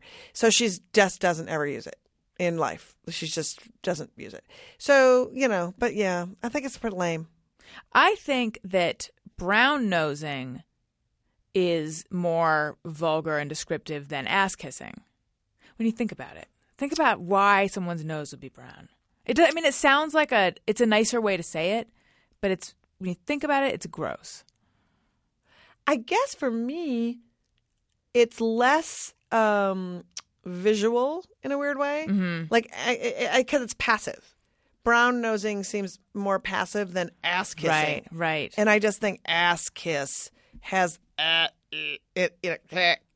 And then brown nose is all sort of soft. Yeah. So I feel it's softer. Okay. That makes sense. I was thinking recently, looking at my puppy, and I was thinking he possibly literally has a shit-eating smile. Oh, my dog does. That phase. Is it a phase? No, it is not a phase. Or that, maybe it's the bacon-flavored treats. Oh, you haven't gotten to that part of my book. I have an entire essay. I'm so excited about the dog's essay. It is an unrepentant shit gobbler of epic okay. proportion. Well, then Yeah. I'll be able to relate. Yes. But yeah, like I wonder what makes a smile shit-eating. I think because when you, as I write in Liz Free or Die, the book, if you've ever watched a dog gobble up shit, there is no greater joy on the face of a living creature that when you watch a dog like eating shit. Like the face, it's so intense that for a second you're like, I wonder if that's Maybe there's like something for we're missing 1 second, out. yeah. But then you realize, calm, like you shouldn't probably ever say Right. that in public. But it is true, and I think a shit-eating grin is from the joy that is derived from a dog eating poop. Because I've never seen anything happier in its life. It's weird how much we are not okay with them doing that unless you have achieved some kind of zen regarding your dogs eating their poop. Because my reaction is always like, oh, don't, Oliver, no, or whatever, like, oh, or that I'm somehow like I'm failing by not preventing this. And then I think it's actually, fairly clean way to get rid of it. Well, it is. And But I it's so I gross. spent thousands of dollars trying to make it stop. And to much fail. Veterinarians are just criminals. They are useless criminals who absolutely, every time there's something wrong with your dog, and it doesn't matter if your dog has cancer or is gobbling up shit in an epic way, they just look at they go at the gums and then they squeeze the haunches and then it's $150. No matter what. It does not matter what happens. It's $150. And I don't know why you're squeezing haunches and gums when someone's eating shit, but they are. I don't know. It's not a phase. They do it. Well, it could be. They tell you a whole bunch of different reasons it could be. It never was any of those reasons. I think it's just because they're dogs and they like it. They like shit. Yeah. Yeah. All right. Jovial Jackie. After a flight, I keep my lotion, lip gloss, and chapstick in a quart-sized Ziploc bag in my purse for weeks. Just me. No, I do that too. Okay. Who puts their? You don't have to. First of all, ladies, your lip gloss. I travel. Oh wait, that's true. I didn't read the specifics of it, but I do. My little travel size things. I like keep those in their little container or whatever for a while afterwards. But why would you take them out? Wouldn't they just be your travel size containers? Ladies, this is insanity. You use your big shampoo at home, and then you pack your travel size things. And then those are always your travel size things, so that you have a thing of travel size that you throw in and pack. That is how someone who travels often and is organized would do it. Okay. That's the right way to do it. But then there's people like, I'm not this place so much anymore, but there's other people where every time they have to go anywhere, then it becomes this whole festival of little bottles. Okay, well, that's sad. That's sad for those people because, first of all, I don't know why you're not, using it all up on your trip. Oh, you try to figure out how much shampoo you're going to need ahead of time and then pack accordingly? Well, first of all, here's what's crazy. 9 times out of 10, I'm traveling to a place where they will provide the shampoo for me and conditioner. I've actually started relying on that. It's so liberating. Yeah, and it's pretty consistent. Yeah.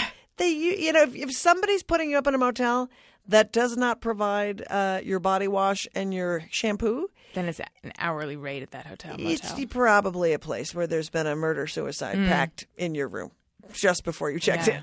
Yeah. So, I would say check for cigarette burns on your bedspread. Right. But yeah, for the most part, yeah. So there's certain things that you should just know you don't really need to bring. Bring your lotion you enjoy and your face washes that you enjoy. But, the shampoo and conditioner, like seriously. I've even started not bringing my hairdryer, which is really living on the edge for me. And I just trust that they have You travel with a hairdryer? No, I used to. I don't anymore. Oh, my God. This is insane. They provide. Do you bring sheets? No. Are you that person on a plane with a pillow? No. I hate those people with a pillow. It's I'm like, not. where are you going? Yeah. What kind of a loser are you? Are those people that walk around with wearing their thing? I know. Like they've had an injury? Whenever I see someone with a pillow, I just think you want to have to carry that around and or have that in your suitcase the whole time. Like sometimes people will bring full-size things. Now I'm jumping back to toiletries, but just there's a lot of I just don't want to have to lug anything extra, considering how poorly I pack and that I always. And considering you used to travel with a hairdryer, I prefer mine. To what? The little tiny Okay, thing. Are you a person that washes her hair every day? I like to. But you know what? Even that, sometimes I won't on trips anymore. Oh, my God. You exhaust. We're never traveling together. You exhaust me. You take forever to get out of the hotel room, don't you? Forever. I'm not as bad as I used to be. Okay. I used to take forever. Blah, blah, blah. If you saw my hand right now, it's going blah, blah, blah, blah. How fast do you blah. get anywhere? I can be anywhere in 20 minutes. Really? Yes. Wow. You make decisions. Oh, that's what I don't do. I mean, honestly. That's okay, exactly what I don't do. Like, you're not, like, okay, There first you go. of all, yeah. I mean, you make decisions. If you're getting laid every day, then there's a regime. If you're not getting laid every day, there's a different regime.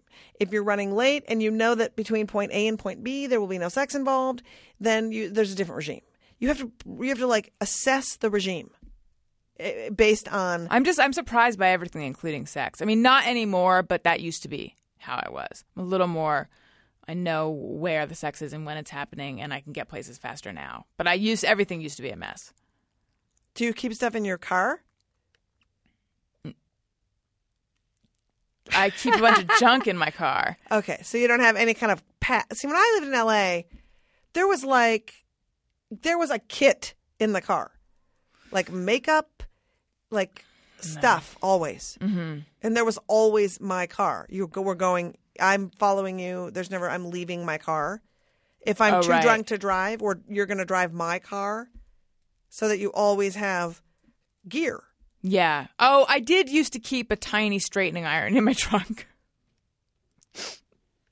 Okay, that is not gear.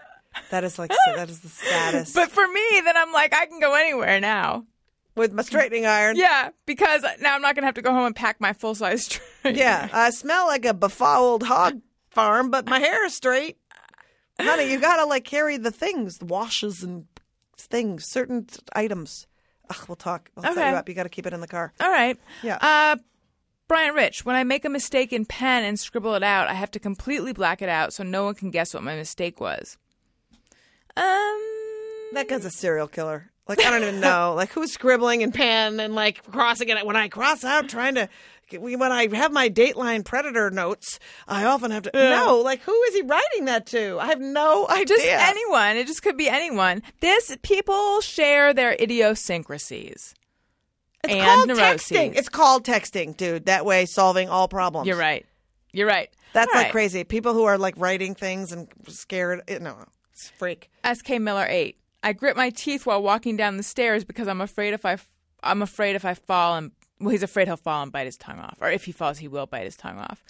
Then I suggest that he just travel with his wallet in his mouth all the time. Because did you remember when you were little and they yes, taught that's what you did if for you ever met an epilepsy or something. epileptic person, Yeah.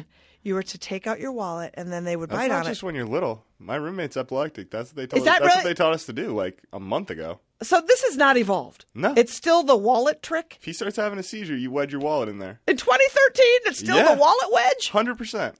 Man, no. Yeah. Okay, I feel outraged that there is Viagra, but there is not, but it's still the wallet wedge. That is insane. It's true. Right? Yeah, I because think that's mean to epileptics. There will come a time where people aren't even carrying wallets anymore.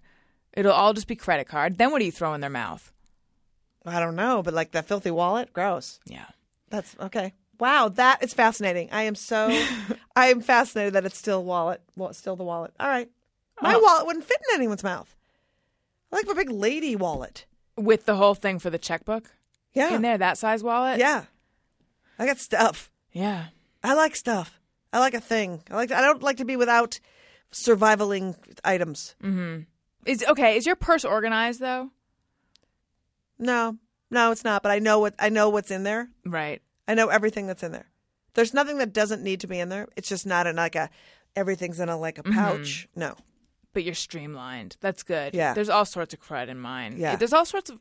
I think I'm a person who doesn't throw things away enough. So there's just bits of paper and just stuff I don't need everywhere. See, I'm a big fan of taking pictures of everything. For example, I don't travel with my healthcare card. Mm-hmm. I have it on my phone. If I see a picture of a dry cleaner and I wanted to take my stuff there, I take a picture of the sign so I know where it is. Like, I'm constantly photographing. So my phone is full of my junk. I got my birth certificate in my phone. I have stuff in my phone. I've started, when I park in a big confusing parking structure, I take a picture of where my car is. Yes, that too. Or write myself a little note. Like, yes, right. Get out of the elevator, go left, go right. Car will be on the left. I felt like a real idiot when I did that last time, but I didn't lose my car. No, there's nothing better. And as you get older, you will forget things, and you'll be happy that you took that picture when you don't know where you're going.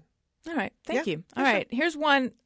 I sent this one in, and I'm embarrassed about it, but it's just true. I have a fear of accidentally buying cucumbers, which I hate, instead of zucchini, which I love. It's true. They look so much alike.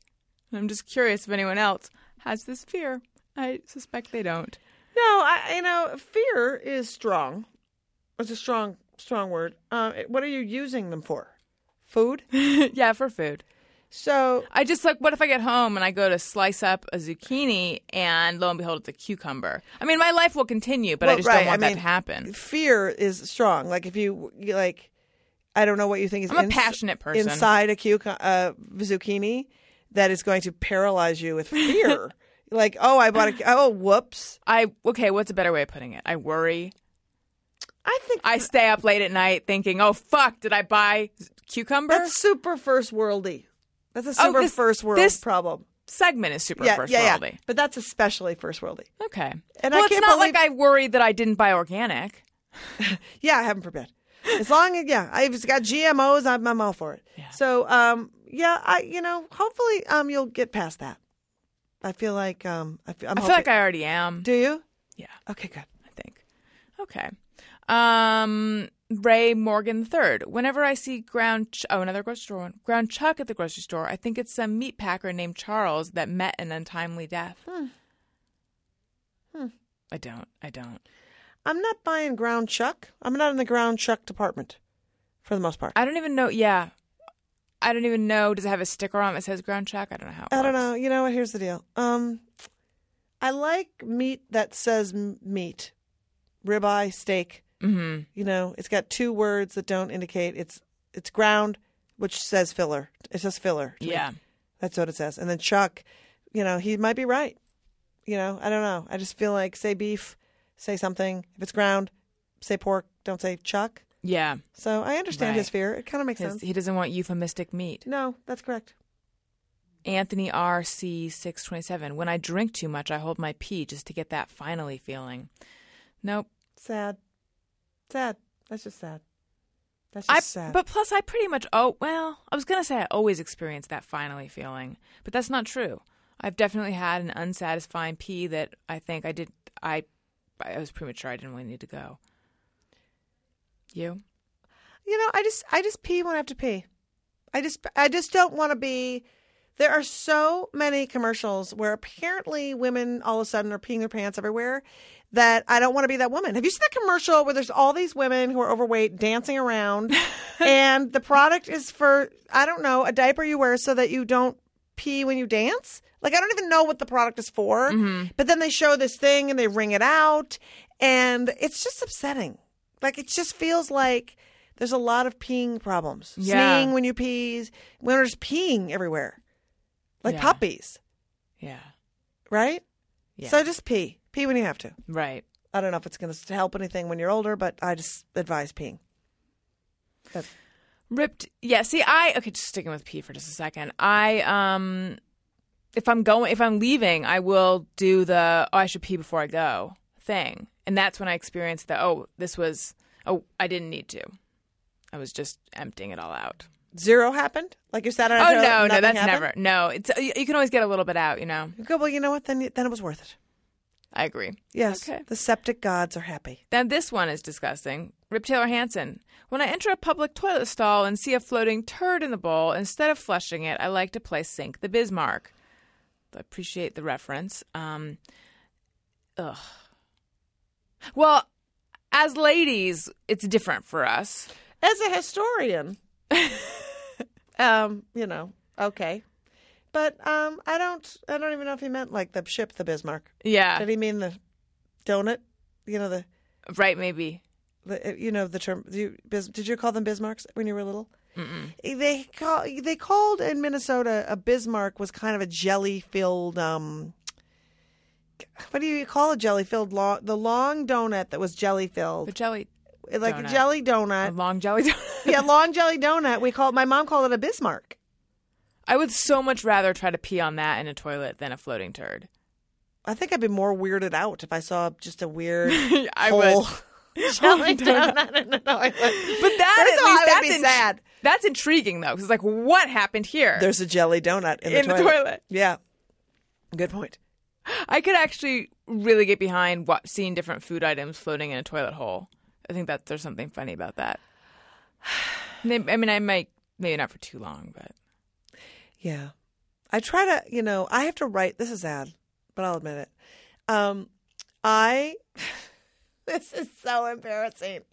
Whenever I eat beets, I put a calendar alert for 8 hours saying you ate beets, you don't have cancer. So that I remember because I would panic. Because, Right. beets, they cause a lot of problems. Like, they change the color and the nature of things. So now that I remind myself, I don't have a moment of like scary panic. So I try to time it for like digestively 8 hours after the fact. And then I send myself an alert that says, that is hilarious. you have beets. You ate beets. You don't have cancer. I love that. Do you ever decide, and Gary, this question's for you too. Do you ever have this thought, you know what? I'm not going to eat asparagus now because I just don't feel like smelling it later. No, I love asparagus too much. I do too, but there have been times where I've thought, don't need it right now. Not wild about asparagus, so not an issue. Oh, all Not an right. issue? It's fine every now and then, but Okay. Yeah, I like it so much that it outweighs the overwhelming funky pee for me. Yeah. I'd say 9 out of 10 times I will go for it, but I just have noticed occasionally, like if there's just a tiny bit of asparagus in something where it's not even you're not going to appreciate the asparagus, but you're going to appreciate it later. But actually, Adam and I have talked about the fact that I think that it changes the scent of your pee almost instantaneously. I agree. Yes. In fact, I offered to do the show from the toilet eating asparagus. No one took me up on it, which I think is sad. Do you think it's a missed opportunity?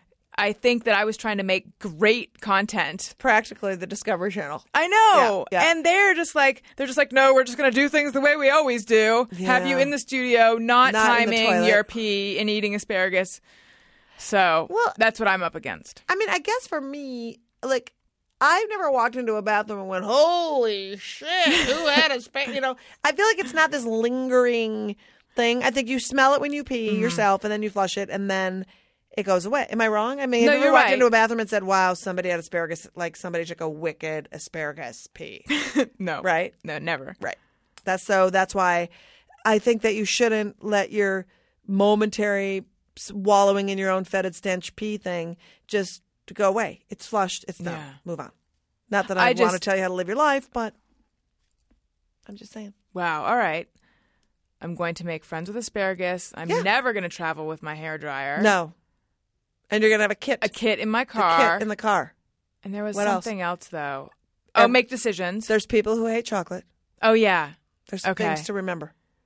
That's right. This has been really informative for the listeners and People for me. don't expect when Lizz Winstead comes on that it's informative, and yet everyone is scribbling notes. Right. Yes, I'm practically Dr. Phil. You are, this is arguably life-changing. I know. Thank you. Yeah, Thank you so much sure. for coming on the show. It's amazing. This I'm was not Oprah. great. It was super fun. I loved this. And Are we closing out on asparagus pea, really? Really? That's what's happening? Pretty much, yeah. Well, we're going to let you plug anything you want to plug. Oh, all right. My book comes out in paperback May 7th. How about that? Okay. There's a plug. And donate to your local Planned Parenthood if you haven't already. If you have sex and enjoy it and you're not a millionaire, give money to Planned Parenthood. Those are the things that I'm plugging. And people can follow you on Twitter at Lizz Winstead. Yes, and I have 2 Z's in my name because I'm kind of a jerk. All right. Right. And you can follow me on Twitter at Alison Rosen. You can follow Gary at G. Patrick Smith. You can follow the show's Twitter feed at ARIYNBF. I love you guys, and I'll talk to you later. Hey, do you know about the Alison Rosen Show? We had a good time, but now we gotta go. Thank you for choosing the Alison Rosen Show. Alison Rosen is your new best friend. That's right. Those good times don't seem to end. That's right. That's right. Alison Rosen is your new best friend. Hey, do you know about the Alison Rosen Show? We had a good time, but now it's time to go. Hope to see you next time for the Alison Rosen Show.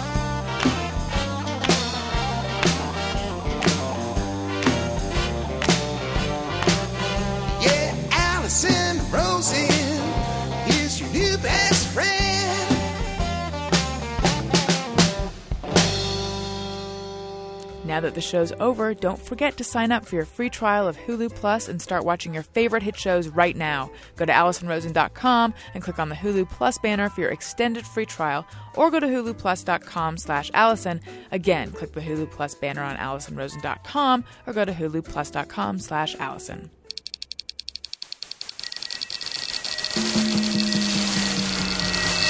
This is Carolla Digital.